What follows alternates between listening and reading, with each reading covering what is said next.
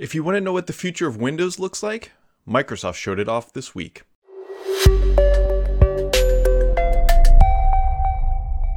Happy Friday, friends. Hopefully your week was as good as mine. It was a good week on this side of the camera. And so hopefully on the speaker side of the podcast, whatever it is, was as good as mine. So hopefully you had a good week. And there was Microsoft held their hybrid Windows event, if you will. Hybrid work, I think is what they called it. But it was really hybrid Windows for the part that at least I care about the most, and probably most of you do.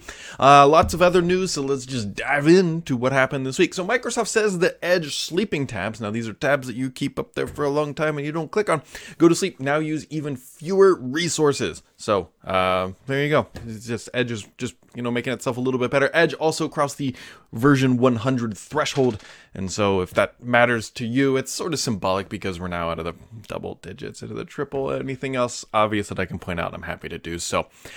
Edge, by the way, also became, according to StatCounter, the world's second most popular browser. Now this is a bigger deal than most people realize, because Microsoft ever since pretty much been recording this podcast, Microsoft's browser positioning has been falling. It's been losing to the Chromes. It eventually lost to Firefox. Eventually lost to basically everything because nobody really cared for it anymore.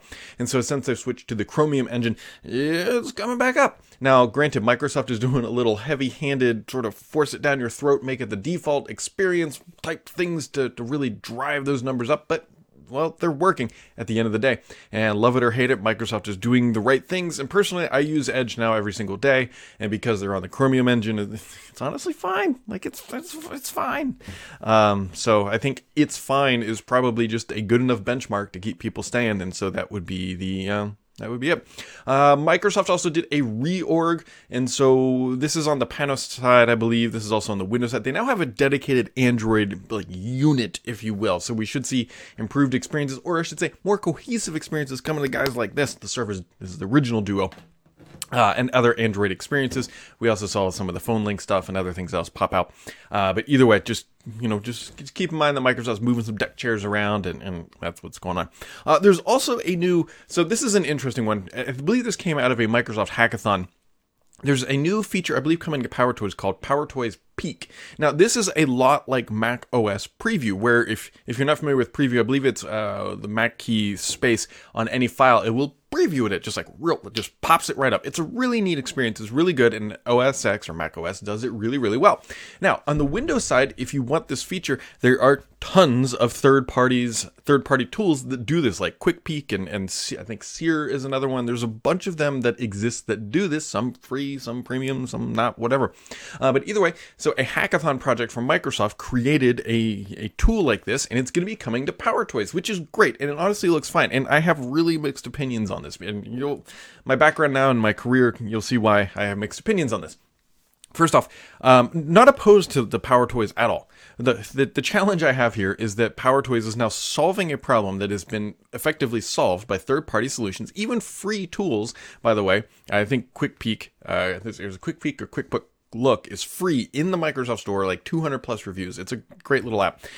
Already solved, but now that Microsoft is doing it effectively in-house, they're going to destroy that market. It's not like, why would you can't build a premium product there now because Microsoft is doing it for free inside of PowerToys. Now, it's like one of those damned if you do, damned if you don't, because on one hand, it's a great feature, people are going to love this. On the other hand, Microsoft's undermining its own development platform and its own Windows Store. And so as a person who runs a third-party org that develops Windows software, it's kind of scary in some regard that Microsoft could just, through PowerToys, destroy us. Now, I hope that they would not do that. I'd like to think that we have enough differentiator and market clout and everything else. But the reality is that if Microsoft does implement some things that we build in PowerToys, that destroys our market. So it's a little scary from a third-party developer perspective. But either way, it does look like it's coming. It looks like it's going to be great. And so be on the lookout for that. They posted it on Reddit, by the way. I think is where that started to show up. So on to the bigger news of the week. Microsoft had its hybrid Windows event, and the nutshell of this event was really, at least from my perspective, Microsoft explaining how they were going to bring Windows 365 and Windows 11 basically and tie them at the hip. Now, this is a really big deal because Microsoft has desktops that run in the cloud, and obviously they also have desktops that run locally. That's what like 99% of us are familiar with. They're these desktops that run locally. But now with the features that Microsoft announced, you will be able to boot your hardware directly into a cloud instance or directly into a Windows 365 install. And for a lot of people, they may not even know the difference. They're also going to allow you to use, what is it, task switcher or desktop switcher, but think of your virtual desktop space. You'll be able now to put a Windows 365 desktop in that space, so you'll be able to just quickly access it without doing anything else on your PC. And so this is really tying it together. And if you don't believe that this is the future that Microsoft is taking, where Microsoft is taking Windows, I've got some news for you. This is the future, because this is, while this is a commercial feature, this is how Microsoft really hopes to differentiate itself from other desktop in the cloud infrastructure space. And it's a pretty big advantage. I mean, to be able to boot natively into this stuff for IT, it's a really streamlined solution. It's candidly probably what Microsoft does best, taking your own service, putting it inside another service, making it just seamless experience. And the fact that you're already authenticated with your more than likely Azure Active Directory account makes this a super seamless process. And if you are a third party in this space, you should be scared, because Microsoft will always be able to do this more than likely better than you.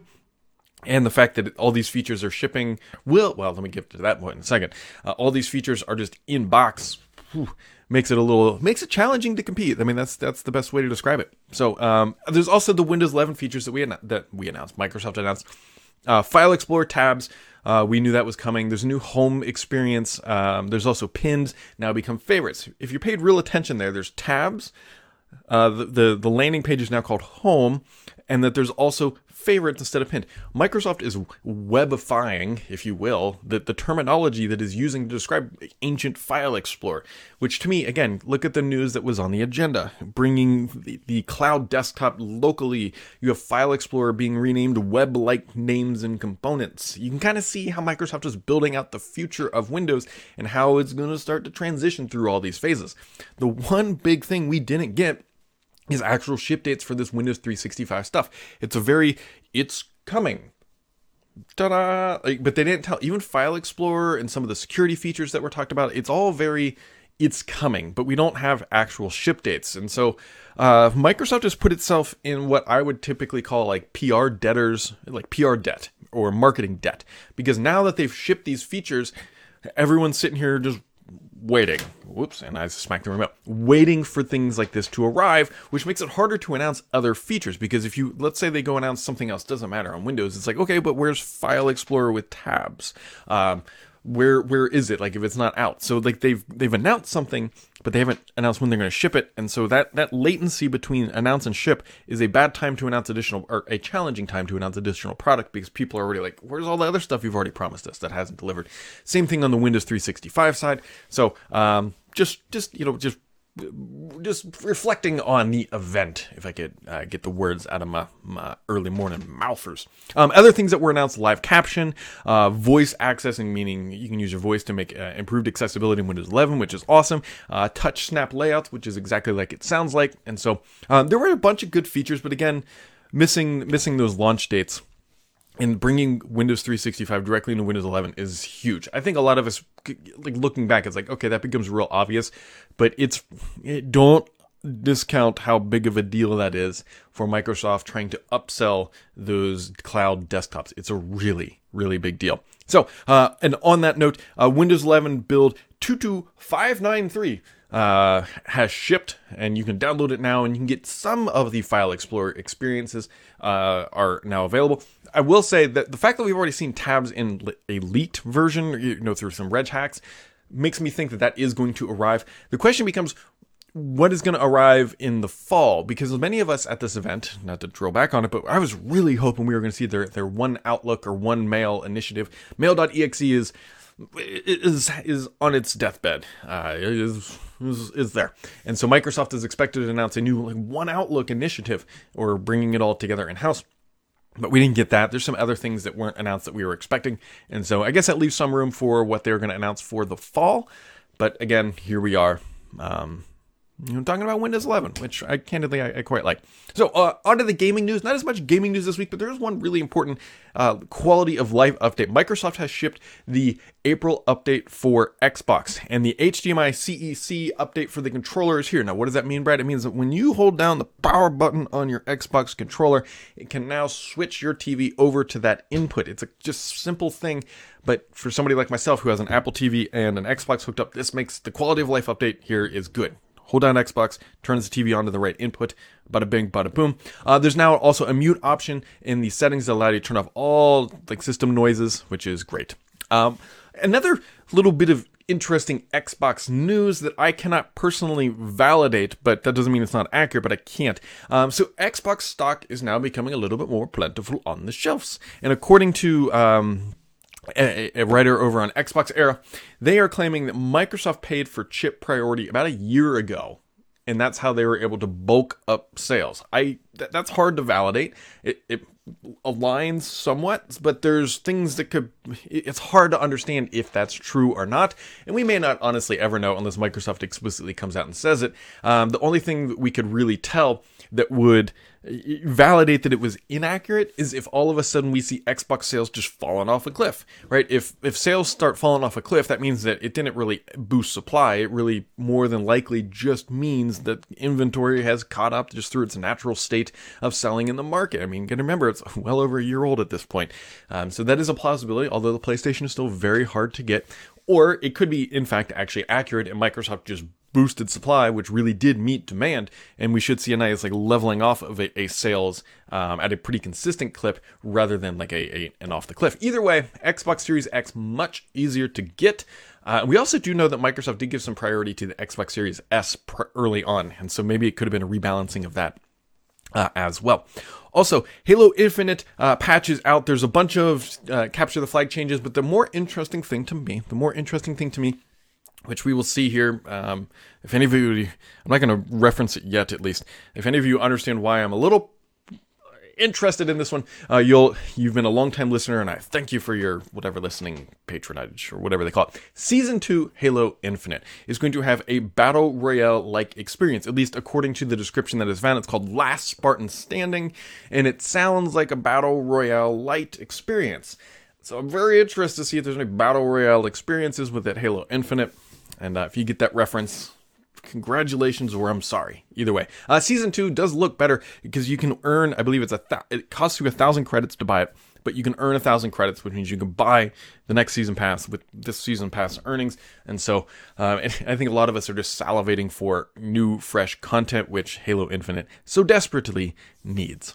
So anyways, on to the questions of the week. Always my favorite part, and I don't just say that because it really is. An old Amiga user says, what are your current thoughts regarding the Surface Pro X and the Surface Duo and Duo 2? Do you still use the other devices? So, not this Duo, because this is the Duo 1. Although, I will tell you, I do still like the form factor of the Duo 1 better because the Duo 2 has the camera bump, and I get why they did it. I know why they did it, but this just... it still feels nicer in the hand. I do use the Duo 2, especially when testing cloud gaming, because I still think that this form factor is the best way to do Xbox cloud gaming. I still do, even though I have things like the Razer Kishi and some other stuff, the Xbox, what is it, the Xbone, I can't remember what it's called. I still think that this is kind of like the better way to experience. It's either way. So I still use the Surface Duo 2. I don't have the newer version of the Surface Pro X. So there's a newer version. There's the second generation. So instead of that device, I use the Surface Pro 8 quite a bit because it's effectively the same form factor, but you get the Intel chip, and it's just, honestly, it's better.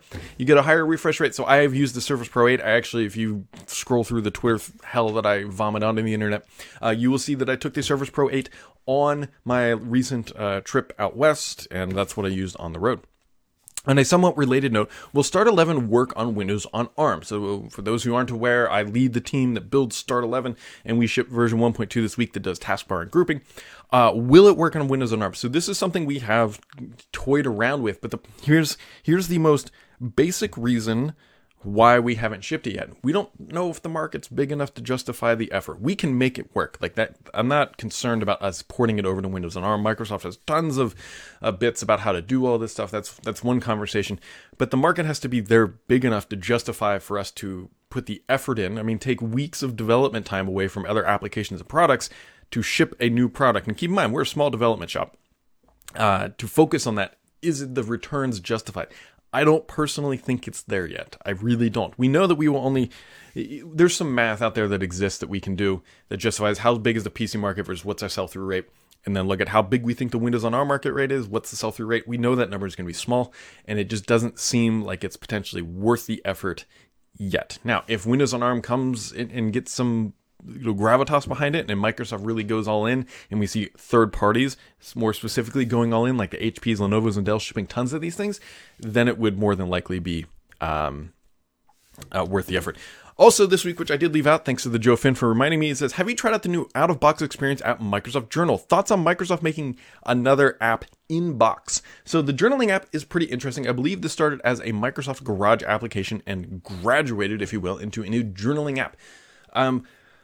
I don't think okay, so there's like two parts to this. Like, should it be an inbox app? Like, realistically, what does it matter? Microsoft can just do the same thing they do with all their other apps. It just downloads from the store. It doesn't really increase the weight, easy to remove, that sort of thing. From that experience, more than likely, it's fine. I think Microsoft could probably get away with potentially loading it up more on touchscreen first devices, meaning things like the Surface Pro 8 or, Surface Duo doesn't run it, but a potential Surface Neo, if you will, the Lenovo's that fold. There's also I believe a Samsung device coming, which I actually think part of this was the genesis for the release of this app, is that Microsoft knows that these foldable large screen Windows devices are coming. Actually, they already exist. What am I even saying coming? But Samsung is believed to have one coming up. And so a journaling app would fit very nicely into a demo of an experience, and that is why I believe that Microsoft is building these applications. You got to remember, let's read the tea leaves in real time. Microsoft just released a journaling app, which would be great for that. The past couple weeks, they've been releasing a bunch of touch enhancements for Windows 11, more specifically tailored for tablet experiences, where it hides auto hides, you swipe up to get access to your apps, and that sort of thing.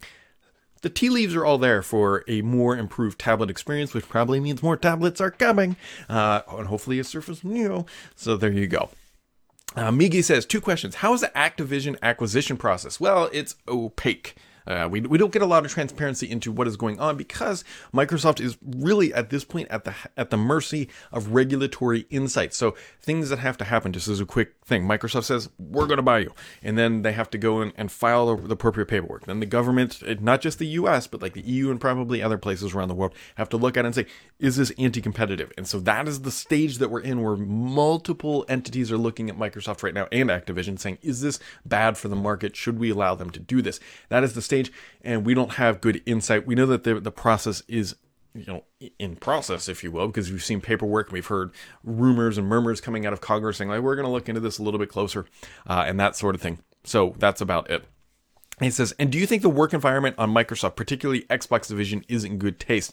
In state, I should say. Good state. So I've talked about this. I tweeted this about a while ago, and then it keeps getting reiterated as being accurate, is that Microsoft is a little too hands-off on some of these developers. We've seen some significant delays. Look at Halo, look at other things. And the problem has manifested not just from games being delayed, but also culture inside these companies not really reflecting well on the greater or the bigger org, how Microsoft conducts itself, because they're pretty much being like, hey, it's one of those double-edged swords. Microsoft has truly kept to its words, like, you become a separate entity, and you run yourself, and you get your stuff done, and you ship, and you make us happy. But they've been a little too hands-off. And so I don't know if... It's so hard to say as a blanket statement, is it in good state? Because there's always going to be outliers. There's always going to be stories of crunch culture or just mean management or just whatever terrible things that come out of the gaming industry. I don't want to dive into those two specifically. Those will always come out. And so Microsoft is on... I think Microsoft needs to apply a little bit more pressure to its vendors, or to its studios, I should say. But at the same time, I think that they know the value in a good title shipping in a good state is way better than forcing them to ship something sooner. But there's got to be a right balance. And that balance is what Microsoft is what's going on. And then he also says, finally, how is your puppy? My dog is turning 4 today, and he's celebrating by going to the groomer. But he is good.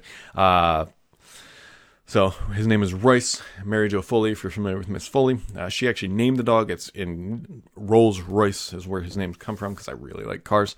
And so I lost out on Porsche, because I think Porsche is more of a feminine name, but the dog's a boy. So either way. NGC224 says, is Microsoft going to have a spring Surface event? I originally thought they were. We haven't heard anything yet. It's still early in the spring, so let's just keep continuing to hold on to that little nugget of information. Bear says, any truth to the notion that Microsoft paid to have chip priority? I talked about this a little bit. It's hard. It's really hard because Microsoft would just walk in there and be like, give us priority. Here's the check. Bada bing, bada boom. We're not going to see this as a line item transaction. The best place Microsoft would ever confirm this would actually be during an earnings call, but I don't think that they would actually talk about it. Let me explain why, because that's a tactic for Microsoft. That's insider knowledge that gives them a market and competitive advantage. What would be the point of going out there and saying, look, we paid for priority access?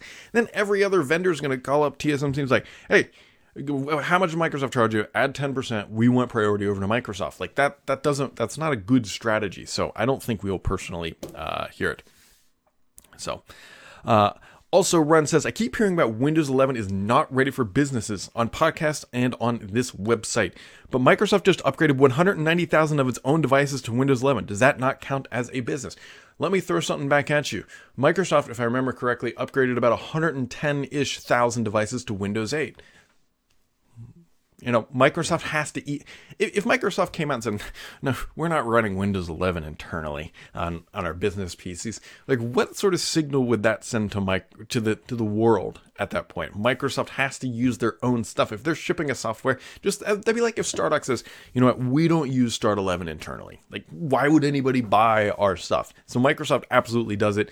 Windows 11, let me rephrase that. Windows 11 can run in a business environment. We actually use Start 11 at Stardock as an example on many of our machines, but not all of them. But here's the thing. Windows 10 is just fine. Like there's by taking your, let's say you have 50,000 PCs in your org. Other than if upgrading costed you nothing, it was done instantly overnight. There was no downtime. There was no training. There was nothing else. It was just, you woke up, everybody had Windows 11 and life goes on. What would change? Would you be more profitable? Probably not. Would you be more productive?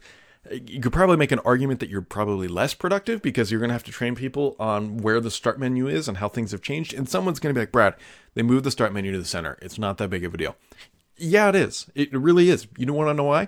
Because people are going to go take the little bitty mouse and click in that bottom left corner where the start menu has been since, 95? And they're going to see a widget world open up and they're going to be like, where are my files? Where are they? Now, granted, Windows 11, you can shove that over there and make that the default experience. More than likely fine. But at the same time, you can maybe argue security, but it's not like Windows 10 is a slouch on security either. Let's just be honest here for a second. So moving all these people over to Windows 11 doesn't really move the needle in terms of productivity or profitability. So it's ready for business, but Microsoft still hasn't made a compelling reason as to why businesses should run it. There was a reason to go from 8 to 10 for sure, because the user experience was back to where it should be. And there's even an argument that going from 10 to 11, you lose functionality. The taskbar, as we all know, is sort of not a great experience for diehard Windows users. Younger people and people who just don't care, it's fine. But if you're used to right-clicking on the taskbar or moving it to the top or the sides, which, by the way, Microsoft, I think it was the dev team, did an insider podcast this past couple days, and they even talked about how with Windows 11, the taskbar is all new, which basically means that they have to rebuild internally all the experiences, which is a big challenge. It's a big challenge. And they even talk about how it's not a priority to be able to move your taskbar around. So if you're in a Windows 10 environment and you have users who put it on the right or the top and you move them to 11, they're going to be mad. Like, unless they buy a third-party product like Start 11. So is it ready for businesses? It's ready for businesses from a perspective of, is it stable and secure? Yes. Does it make sense to upgrade? I'm not so sure that. Mr. PKI, Mr. Traveling PKI, I believe, coming in here saying, hi, Brad, I am wondering with all the new Windows 11 features coming out, do they still support running the legacy Zune application so we can listen to the SAMS report on our new systems for many years to come? You should be able to run the Zune app. Microsoft hasn't removed any backwards compatibility from Windows 11, at least from my experience. In worst case scenario, you should be able to run it in compatibility mode. So that should be possible. And you are one of the tried and true legacy users of Zune. I looked right before this podcast, and I think there's like 8 people who listen to this podcast that you're listening to right now on a Zune. If you're watching it on YouTube, you're like, this is a podcast. It's also available on iTunes and a whole bunch of other places. So yeah, so like the 8 people, stand proud with your brown Zunes. And there you go. Another question. Do you have any idea if the new Windows 11 personal data encryption is the same as Windows encryption file system, or is this a completely new additional file encryption mechanism being introduced? This is a great question. So Microsoft did this. I'm not convinced, as Mr. PKI here alludes, that this is an entirely new system. Microsoft, I believe it's called Quick Assist. I think that's what it was. It was like a real quick, easy way to remote desktop into somebody else's machine and assist them. Microsoft effectively repackaged and rebranded this as remote desktop support, and it's going to charge like $3.50 a month or something like that for business users to adopt this feature per month per user. It's like $46 a year or something, whatever, like crazy like that. And so I haven't dug into it too much, but it would not surprise me if it's an update or a repackaging of certain things that Microsoft already had and putting a new coat of paint on them. I don't think you're too far from the truth there, Mr. PKI. Will R says, hey Brad, I heard soon that Microsoft is putting out a silent revision of the Series X where the chip will be made on TSMC 6 node, and it might have a slightly cooler and power supply because of the improved chip. Is it true? P.S. Start 11 is awesome. Thank you for the Start 11. I believe this is true. Now, please don't run with headlines. I know that Microsoft was working on revisions of the chip. First off, let's take a step back here. Microsoft is always working on revisions of the hardware. You got to remember, while the console has been out 18 months, whatever we're at now, something like that, the console that Microsoft initially started building was signed off on probably 14 months, 12 months before it actually shipped. So in the world of technology, it's a dated design. And so as soon as Microsoft signs off on, okay, this is what we're going to market with, this is what's going to be mass produced, this is what's going on, every iteration after that is for the next generation. Now, are we going to see performance improvements? Are we going to see anything else? I do not believe so, but Microsoft is always working on making cooler, more efficient chips because that lowers the cost of production. We know that because we've seen various versions of the Xbox One. There was I think it was called the Xbox One E. I think it was the second generation. I might be wrong on that, but I know that there was an E revision somewhere, maybe A, B, C, D, E. Maybe that was the 4th revision along the way. But I believe it is accurate that Microsoft is working on a smaller, more power efficient chip. That is, I'm very confident in that. I don't know if it's on TSMC's 6 node, and I don't know when it's arriving, but I am absolutely confident to the highest degree that other part is right. And the last question of the week, which required a splice because he pronounced his name in his comment, Broom Fondle says, do you have any solution with Start 11 or is Windows 11 not showing corner icons? I work on a large monitor and I've always had it set to show the icons as I have a lot of screen real estate. Now, if any programs get updated, I end up seeing that caret icon for no good reason. So what he's talking about here is the system tray truncates things, and he wants it to just show everything all beautiful all the time. We are not, as of right now, we're not currently working on that with Start 11. Let me explain why. The system tray is a very scary place. It's very scary. I shouldn't say very scary. We can and play with this area. We've poked at it a bit, but the problem is that it's really dynamic. What comes in and out of system tray isn't exceptionally well defined, if you will. And so for us to go in there and tinker and play with it makes it a little bit harder and a little bit more scary.